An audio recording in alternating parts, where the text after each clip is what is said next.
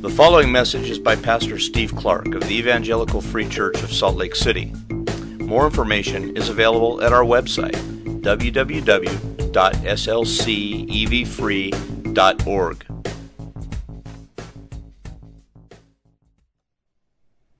The last time I went to the eye doctor to get new lenses for my glasses, I took one of our daughters with me. Frankly, I think the whole experience was kind of boring for her, but she did seem to rather enjoy watching me be examined by that great big machine they use to determine your prescription. You know, the one that's on the arm and swings over in front of you and has all those combinations of lenses in it. The doctor clicks through the different lenses and trying to find the right prescription. You kind of click. Can you read the top line? You know, the middle line, the bottom line. Okay, other eye, click. How about now? Middle line, bottom line. Yeah, this kind of goes on until he or she starts getting close, and then it turns into this. Which is better? 1, click, or 2? 2, click, or 1? They all, you know, it always looks kind of blurry, equally blurry to me. If you've been there, you know. So I don't know. Okay, try again. 1, click, or 2? 2, click, or 1?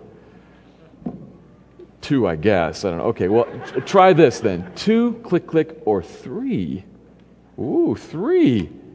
It's not blurry anymore. I can see. That's the prescription that I need. Those are the right lenses for me. Jots down some notes and I'm off. This morning, the Apostle Paul is going to be our independent doctor of optometry.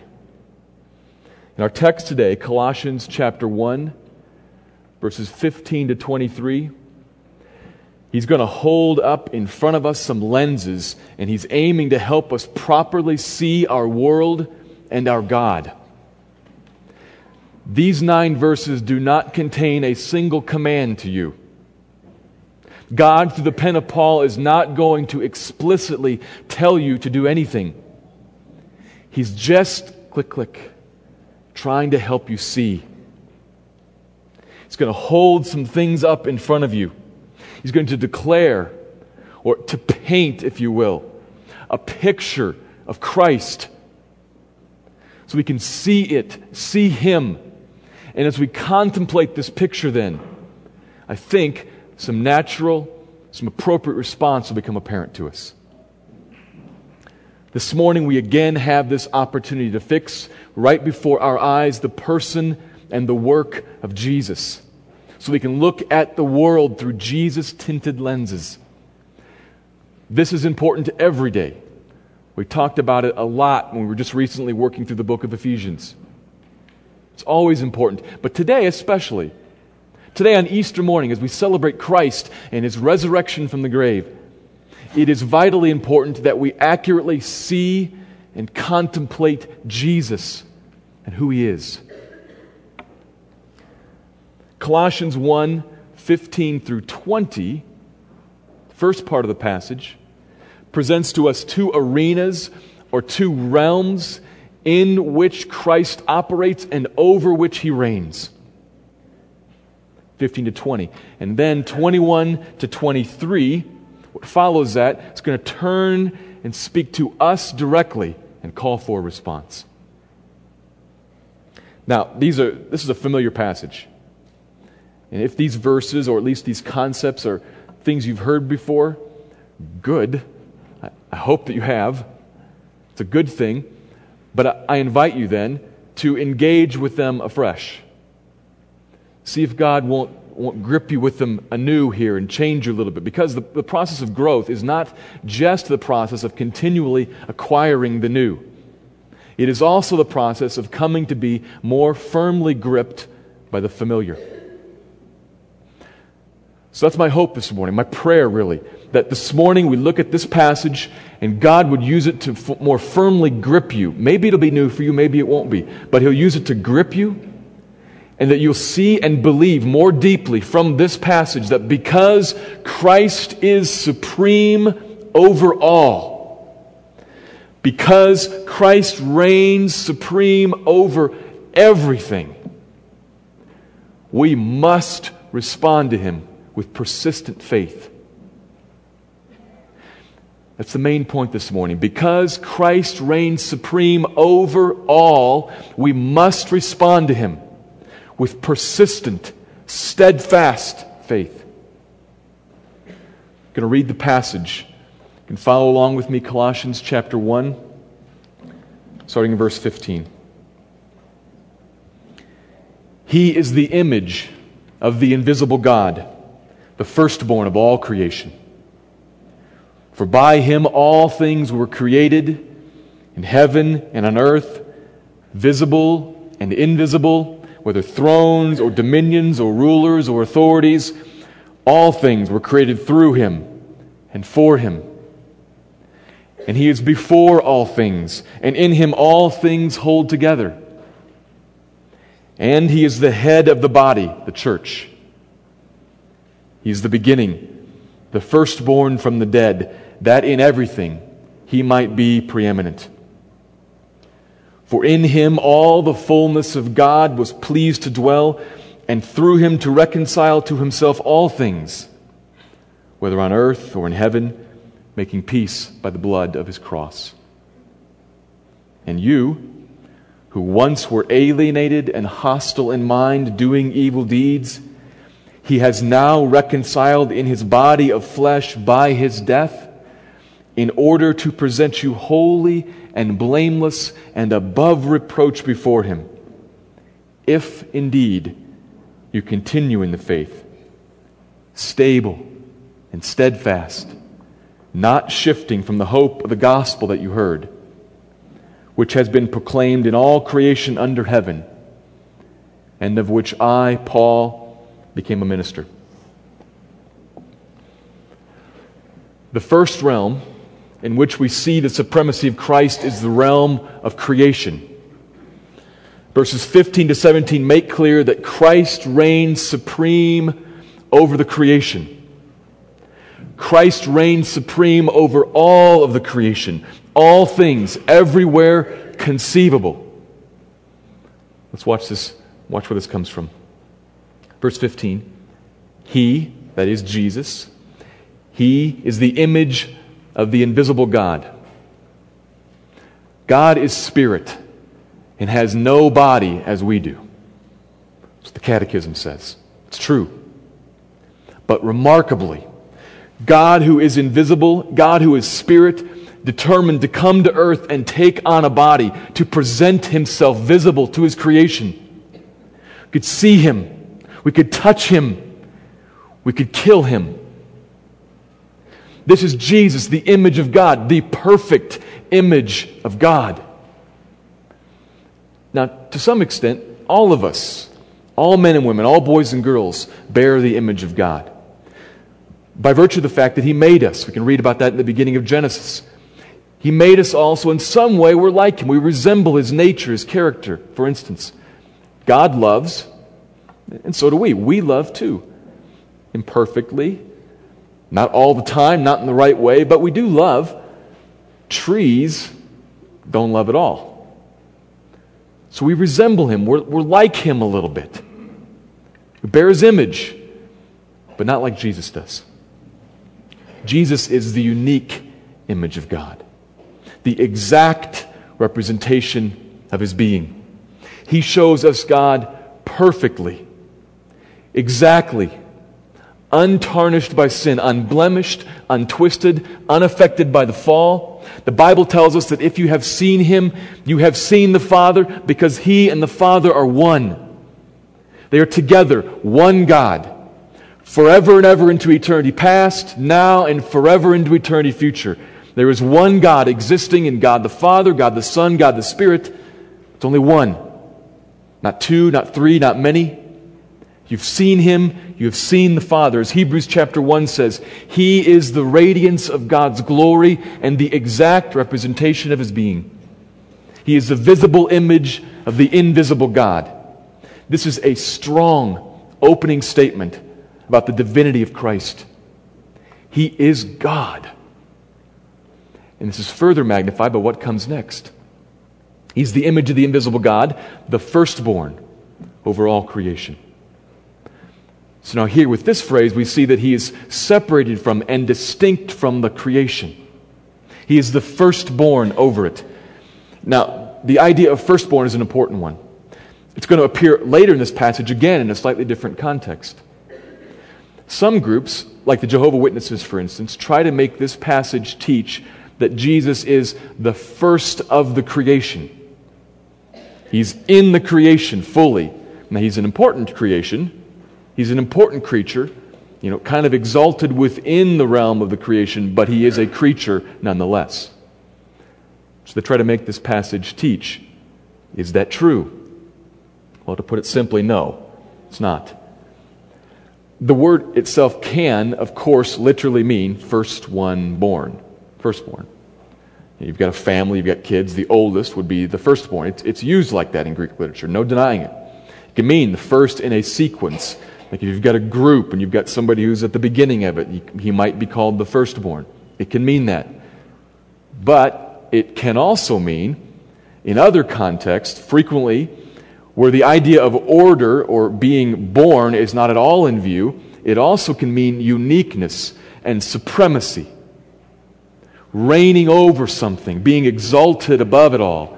As in Psalm 89. You can see there where God describes the Messianic king as the firstborn of all the kings on the earth, exalted above them. He doesn't mean that he became king first, or that he was chronologically oldest. He's not talking about order at all. He's talking about supremacy. He's the firstborn king.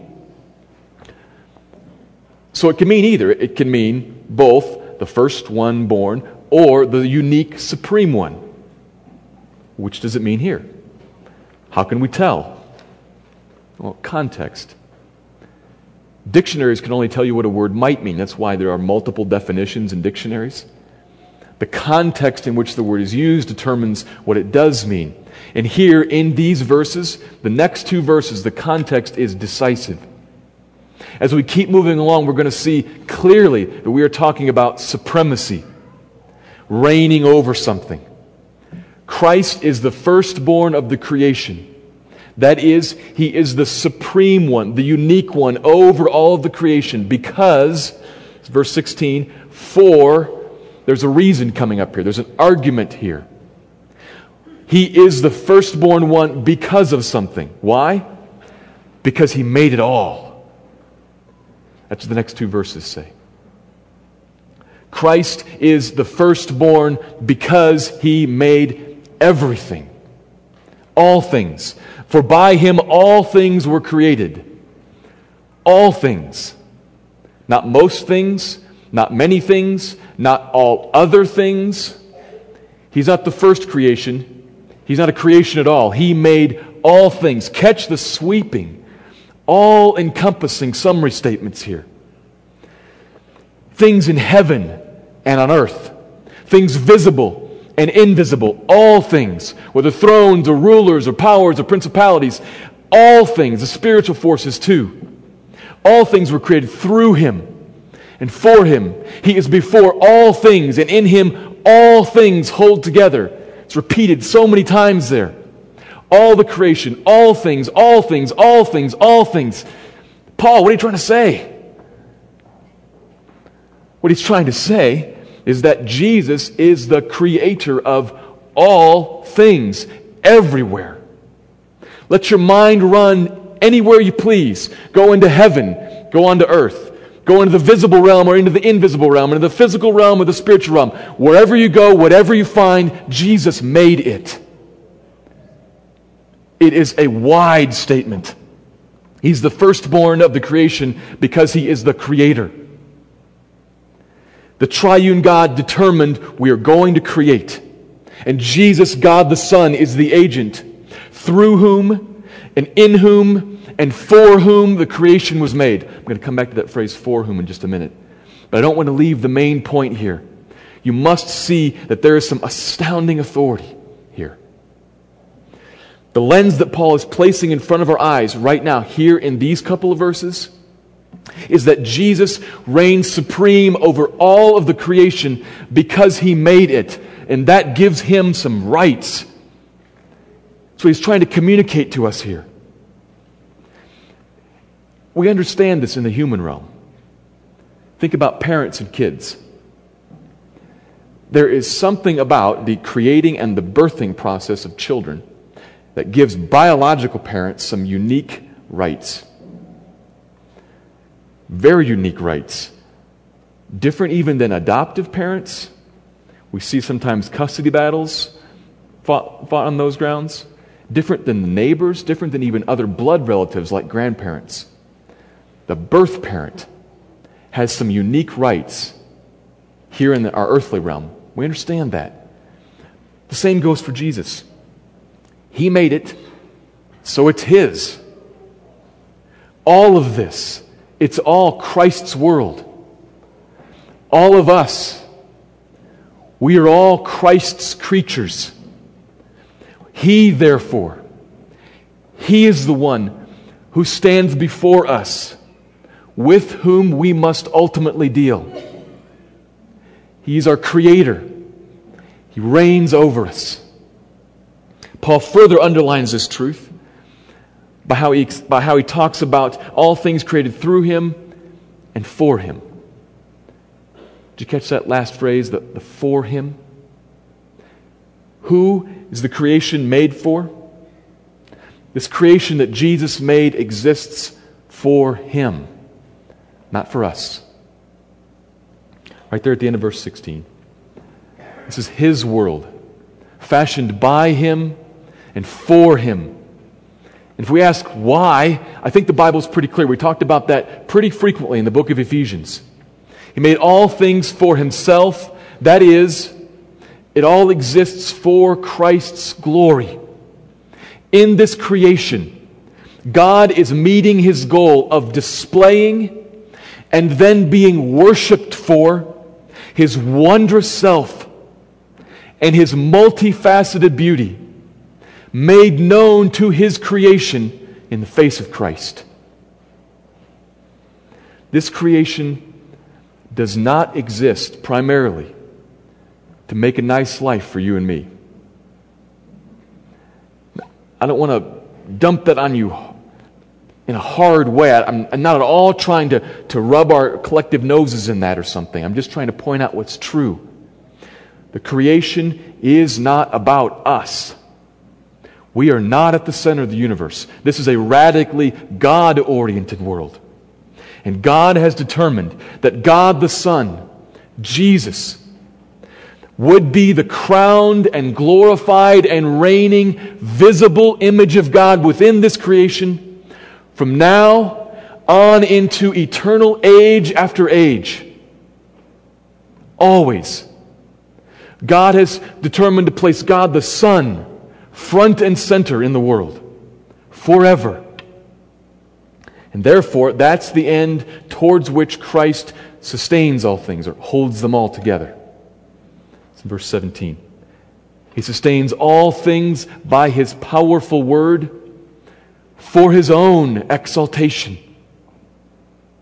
For His own exaltation. And note carefully, this control is so strong. It's so vast that the text does not say that He sustains all good things, while somehow all bad things are self-sustaining. This is a sweeping statement of sovereignty. He sustains all things, good and bad. This current world, fallen and broken as it is, and it is clearly fallen and broken. But nonetheless, this world is the world that Christ in His wisdom has determined to hold together right now and sustain, somehow for His honor. He holds together the good and the bad things for Himself, and, interestingly, He holds together the good and the bad things for us. I'll talk about that in just a second. But we have to acknowledge this could be a hard truth. This could be a hard thing to get our minds around, especially when we're encountering some of the bad, even evil in the world. You look at things and say, Jesus is sustaining this? Jesus is holding this together right now? Yes, He is.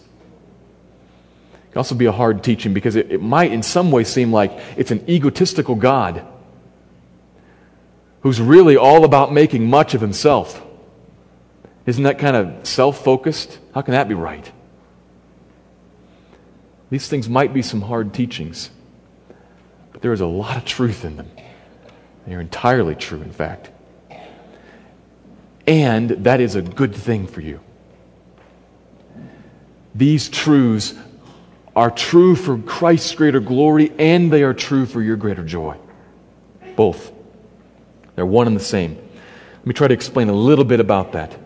Christ is out for his own glory, and he is most glorified when we fallen people turn to him and trust him and wholeheartedly worship him above all other things that we encounter here on the earth.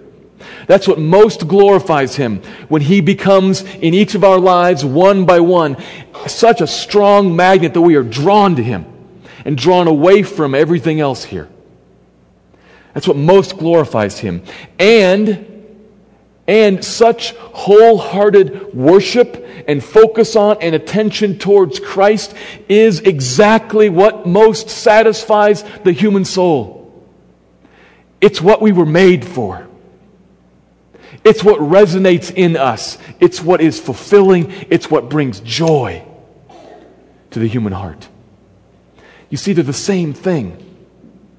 They're one and the same. He sustains the world for his own glory. And as we look at him and regard him as bigger and better than anything else that we see, he is honored and our hearts are fixed on the God that we were made for. They're one and the same. They're hand and glove. They fit together. I'm just scratching the surface here. I'm not talking about the tip of the iceberg, and I don't have time to go into everything that's underneath of the surface. But there is some massive theology there that is life-changing. When I began to understand some of that, it revolutionized how I looked at God, how I understood the Bible. It can change your life if you begin to realize God is at the center of the world.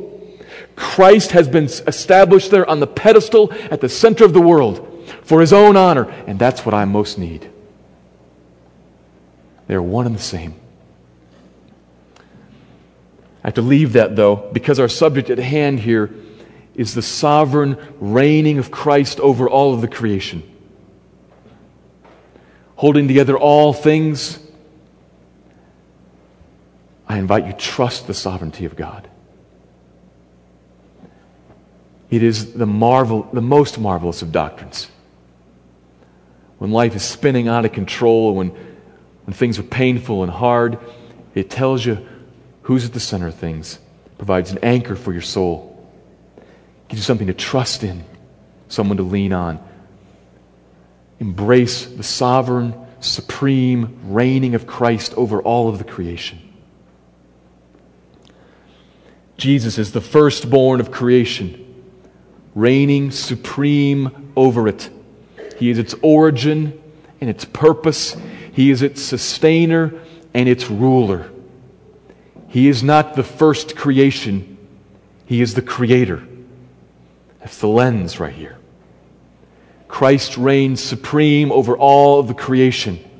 That requires a response from us. It's a natural response that should come. And we'll get to that shortly. Stay tuned. For the moment, though, I want to stay with this picture that Paul's painting and move on to the second realm that he describes. In verse 18, we turn a corner from the realm of the creation to the realm of the recreation, if you will. Second stage, Christ reigns and will forever reign supreme over the recreation. Christ reigns supreme over the new creation, the new heaven, the new earth, the new body. I'll try to show that, verse 18. He is the head of the body, the church. He is the beginning, the firstborn from the dead, that in everything he might be preeminent, or he might be supreme. Jesus is the Lord of creation. We saw that, but there's a huge piece of background information that's assumed here. What it's not talked about, but well known to the readers of this letter, is that the creation that was made by God has been broken, and there is a massive problem. A great rift has developed between the Creator and the creation, and Jesus is the agent sent now to heal that rift, to rejoin them, to make all things new. And this recreation work begins with fallen people. He's the master of His people, His body, His church. That's what head means there. We saw this in the book of Ephesians. He has gathered together and is gathering together those who trust Him and making them into one new man over which He is the head. The Bible says that because of the death and resurrection of Jesus, those who trust Him also go through a death and a resurrection. That old self that lived in rejection of Him dies, and we are raised again to new life, made new creatures who are joined to Him, who are in His family, who are His brothers and sisters and heirs. We're given new hearts. Jesus lives in us, making us new. And what comes after that, what comes beyond our physical death, is a new life forever and ever in the new heaven and the new earth. This has happened because Christ began the resurrection. Christ came out of the grave alive. So we see here, we celebrate this on Easter. He's the beginning, the firstborn from the dead. Now here, unlike in the previous use, here firstborn likely does mean something about order. Because we see in this context here, Jesus did something first that all of us will go through. He came out of the grave first, but so will we all. Everybody will be resurrected, face a judgment. Some will pass to life, and some will pass on to eternal death. But He began that resurrection on that first Easter Sunday long ago. And it's a resurrection that had a purpose. You notice the verse says, so that, or that He might be preeminent in everything. It establishes Him not just as supreme over the creation, but it establishes Him as head over the new creation as well. Jesus walked the earth, and He made some astounding claims. Claims that eventually got Him killed, in fact. He claimed to be eternal. He claimed authority over the patriarchs and the Old Testament prophets. He claimed to be the divinely approved Messiah. He claimed to be God. But a huge problem happened on Good Friday night. He was killed. He was crucified like a common criminal. No divinely blessed Messiah can be hung on a tree because the Old Testament says he who was hung on a tree is accursed by God, not approved by Him. And that happened and everybody saw it. What's the deal? Well, 3 days later, as Romans chapter 1 puts it, Christ was brought forth from the grave and declared in power to be the Son of God by virtue of His resurrection from the dead. God would never approve a liar of that magnitude. God would never begin the resurrection from the dead with someone like that. He would never put His stamp of approval on a blasphemer of that caliber who claimed to be God Himself.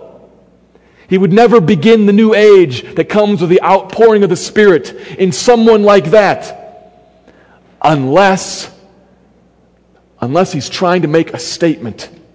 This one, this Jesus, whom you crucified, is no blasphemer. He is who He said He was. He is God come in the flesh, the author of life. He cannot be held by death. I've raised Him up to show that. I have established Him on a pedestal in the middle of all of the recreation history as well. He is the one with whom you must deal. He is the one in whom all of my fullness dwells, says God. God is full of power. He knows all. He does all His holy will. He is perfect righteousness, complete justice, vast love. He is the end. He is the goal of all that ever was, all that is, and all that will be. And all of that fullness of God is wrapped up into a ball and dwells bodily in Jesus. It is amazing. Chapter 2, verse 9, in Christ, all the fullness of deity lives in bodily form. He is the exact representation of His being. He is the visible image of the invisible God. Let it be clearly acknowledged. Let it be marveled at and reveled in. But let it not be ignored. Jesus is supreme over the creation. He is supreme over the recreation. He is God. He's God before whom we stand and with whom we must deal. And He will have peace. He will have peace in His whole creation, one way or the other. Right now, in this time, even today, this morning, He offers peace. He offers peace to those who lay down their arms and come to Him humbly, asking Him for forgiveness. It's a marvelous offer here. But one day, He will impose peace on those who remain His enemies and the spiritual powers behind them. Another passage in Colossians 2 uses a passage that we saw, similar to what we saw in Ephesians, where it talks about how He has taken all of the spiritual forces that are arrayed against Him, and using the language of a Roman military parade, He's chained them up behind His chariot and He drags them back and forth through His city before He leads them out to their final execution. That's what He has done, and that is what He will do with those who remain His enemies. He will make peace, and that is a dreadful day to think about. Come now and take the offer of peace while you still can.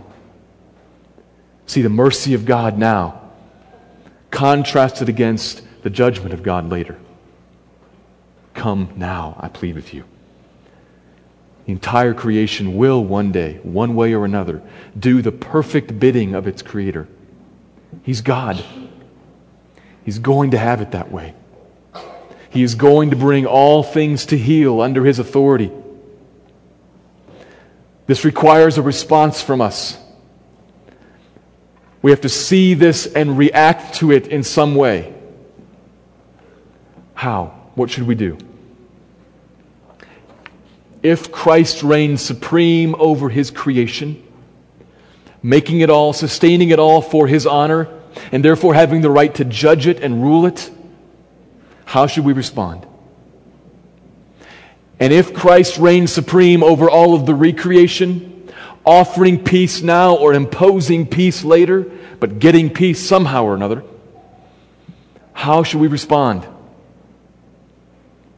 How does Paul respond? Verse 21. Again, he turns a corner. Verses 15 to 20 were all about Jesus, painting that picture of who He is and how He reigns supreme. And in 21, the tables turn, and now He talks directly to you. He's going to call for a response from you. Specifically here, you can tell by looking at the tenses of the verbs, he's talking to the church, to those who claim to already have come to Christ, to have already come to Christ. But I think we can understand this as containing a message also already for those who have not yet come to Him.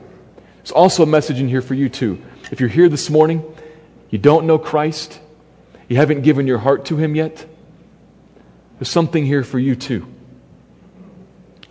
So whether you're a Christian or not, please listen to the Word of God tell you about you.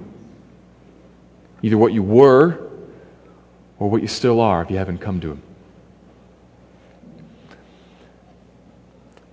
Verse 21. You who once were alienated and hostile in mind, doing evil deeds. This is the quite negative reality of what life used to be for us, maybe what it still is for you. This is negative and it is tragic.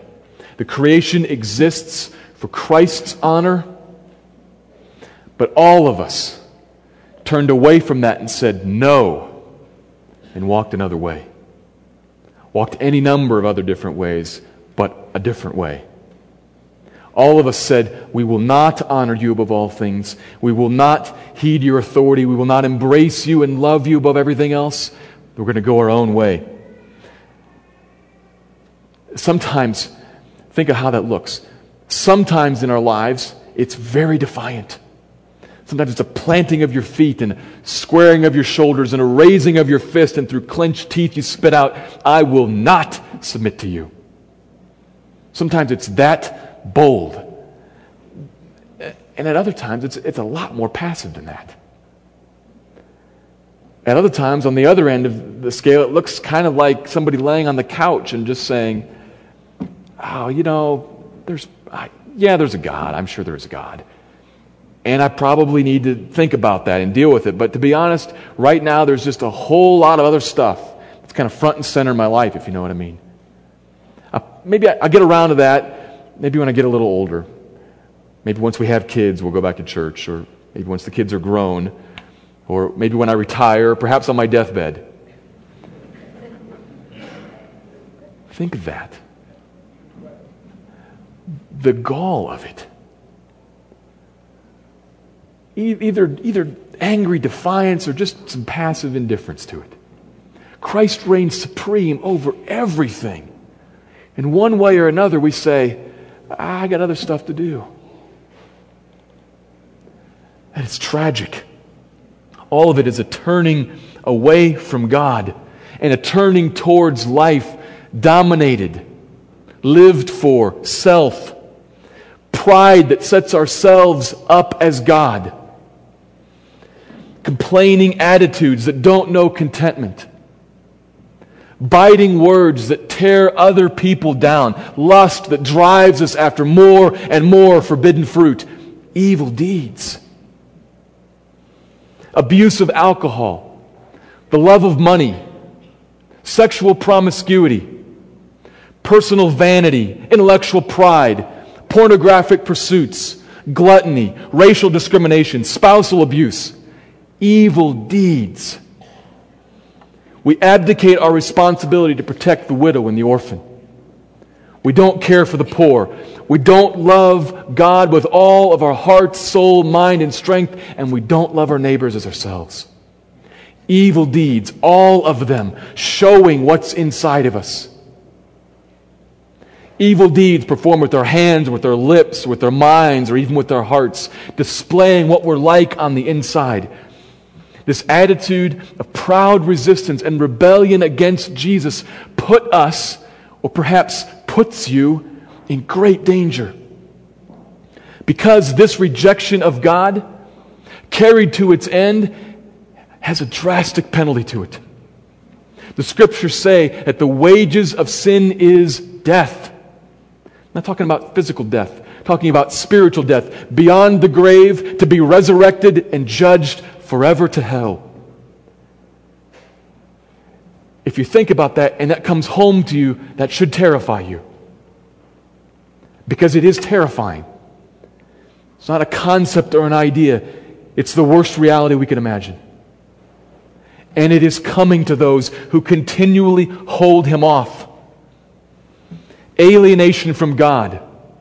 The state of eternal separation from Him. The obvious and most important response for you this morning, if you are still in that place, is to repent. To turn away from walking that path that rejects Him and to turn back to Him. To come to Him and say, "God, I'm sorry. Have me back, please. Forgive me. I come to you empty-handed with nothing to merit this." Don't come to Him and cut a deal. You've got nothing to offer. Come to Him humble, pleading for mercy, sorry for your sin and rejection of Him. And you come to Him like that, and He will forgive. He's full of mercy, full of love. And people who come like that will find His mercy, will find His love, and will find Christ's death on the cross sufficient to wipe away their sin and to cover over the wrath of God for you.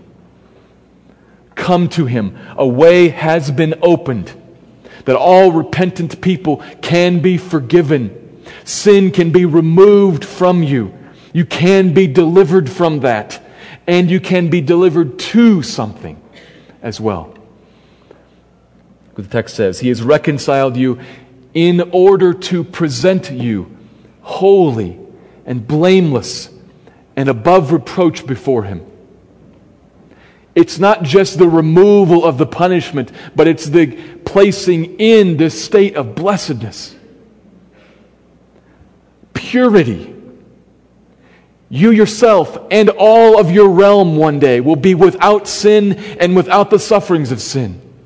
You'll stand before Him holy and blameless, above reproach, face to face with God, accepted by Him, enjoying His fellowship. No animosity, no separation, no discord.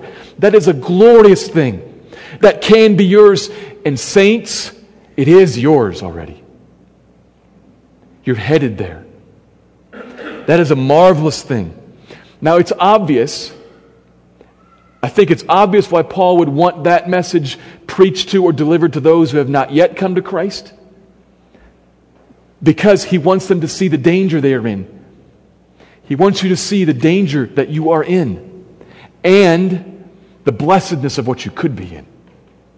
I think that's obvious. That response makes sense. Another question arises.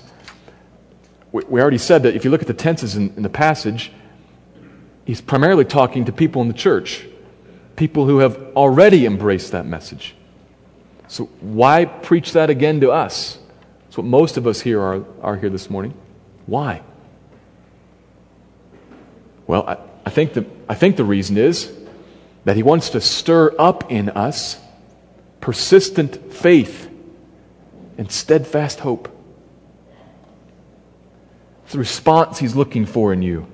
The appropriate response to a God who has acted to deliver you despite your unworthiness. That's who we all were, unworthy. The appropriate response to that kind of God is worship and thanks and affection. Permanent worship and faith and thanks and affection. Permanent hope. Steadfast and abiding, life-changing. That is the natural response when we see that kind of truth, when we have that kind of Christ displayed before our eyes. That's how we are supposed to respond if you have a new heart. It's natural. It's so natural that it is always present in some degree in everyone who has genuinely trusted Christ. I expect that there are some of us here this morning who need to consider this. Look at verse 23. You can only look forward to standing before God, holy and blameless and above reproach.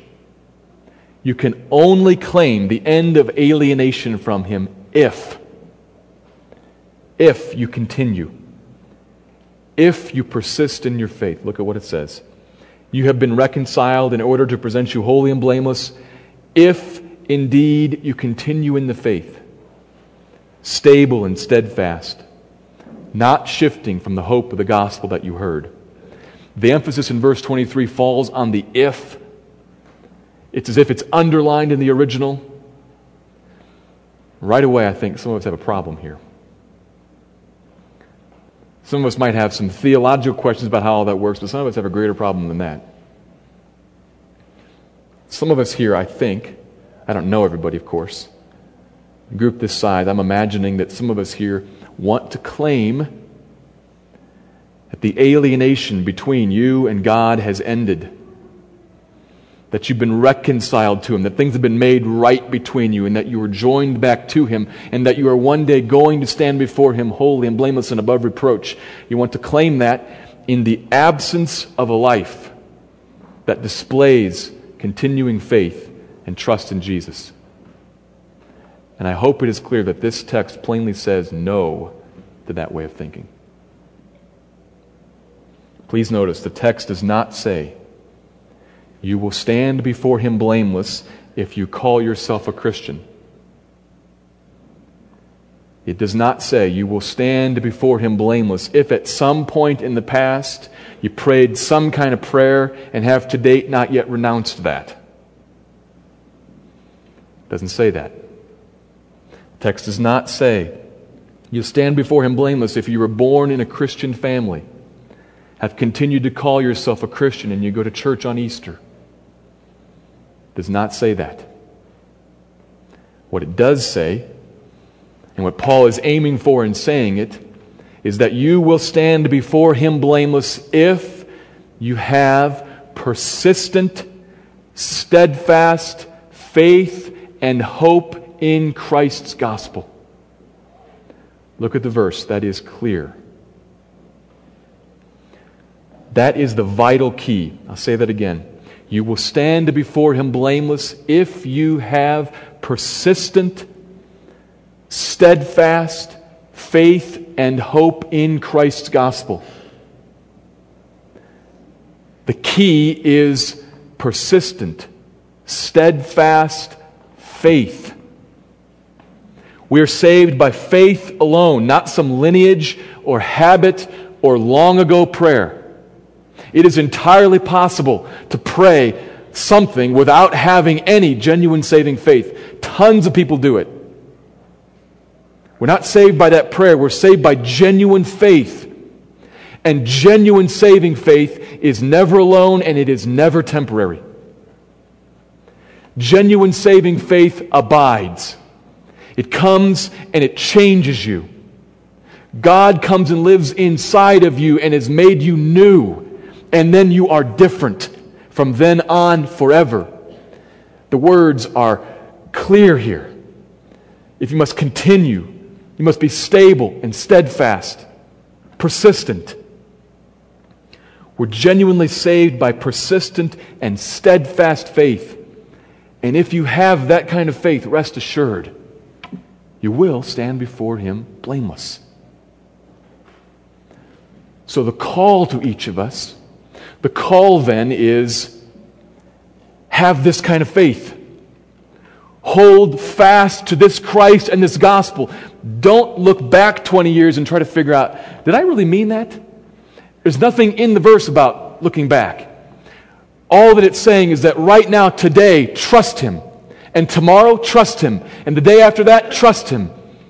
Today, love Him. Tomorrow, love Him.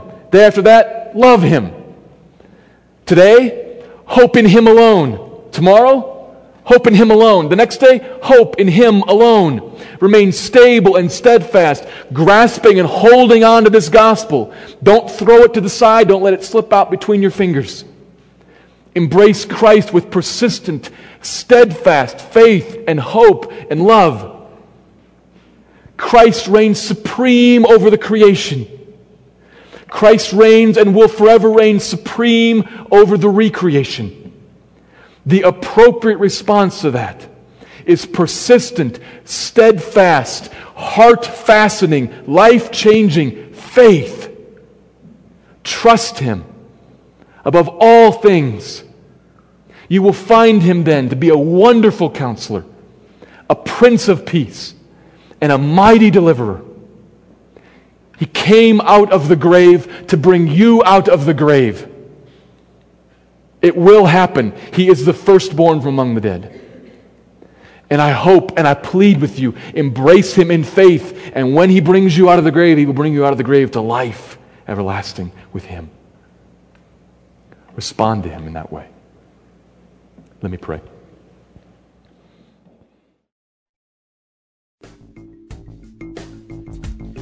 Thank you for listening to this message by Pastor Steve Clark of the Evangelical Free Church of Salt Lake City in Salt Lake City, Utah. Feel free to make copies of this message to give to others, but please do not charge for these copies or alter the content in any way without permission. We invite you to visit our website at www.slcevfree.org or call us directly at area code 801-943-0091. Our mailing address is Evangelical Free Church of Salt Lake City, 6515 South Lion Lane, Salt Lake City, Utah, 84121.